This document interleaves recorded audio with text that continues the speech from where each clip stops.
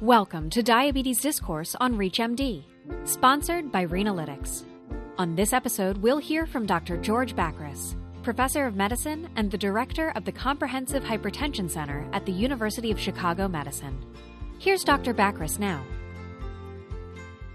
In early diabetic kidney disease, there are no key clinical findings. It is a silent killer, just like hypertension is. And so really the only way the patient will know that they have diabetic kidney disease, obviously they'll have diabetes, but they have to get a blood and a urine test for albumin and a blood test to see what their estimated GFR is. And together that will determine their stage of kidney disease and whether they have kidney disease or not. To understand the KDIGO guidelines, you have to understand that you need two components. You need the estimated GFR and you need the amount of albumin in a spot urine. And basically, the GFRs range from over 100 down to less than 15, and the albuminuria ranges from 0 all the way up into the thousands.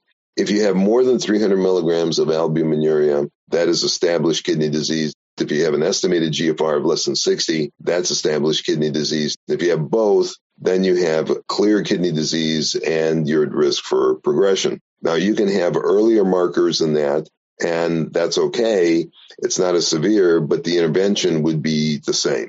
The benefits of early intervention and early detection of kidney disease are that, number one, that you have kidney disease, so you can participate in your own care. And what I mean by that is the three killer points that are very important.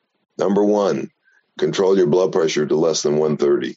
Number two, control your blood sugar to a hemoglobin A1C of less than 7. And number three, control your cholesterol to an LDL that's around 70. And if you do those three things, that's really the most you can do to slow progression of kidney disease, along with avoidance of toxins to the kidney that directly affect the kidney and increase blood pressure. This episode of Diabetes Discourse was sponsored by Renalytics.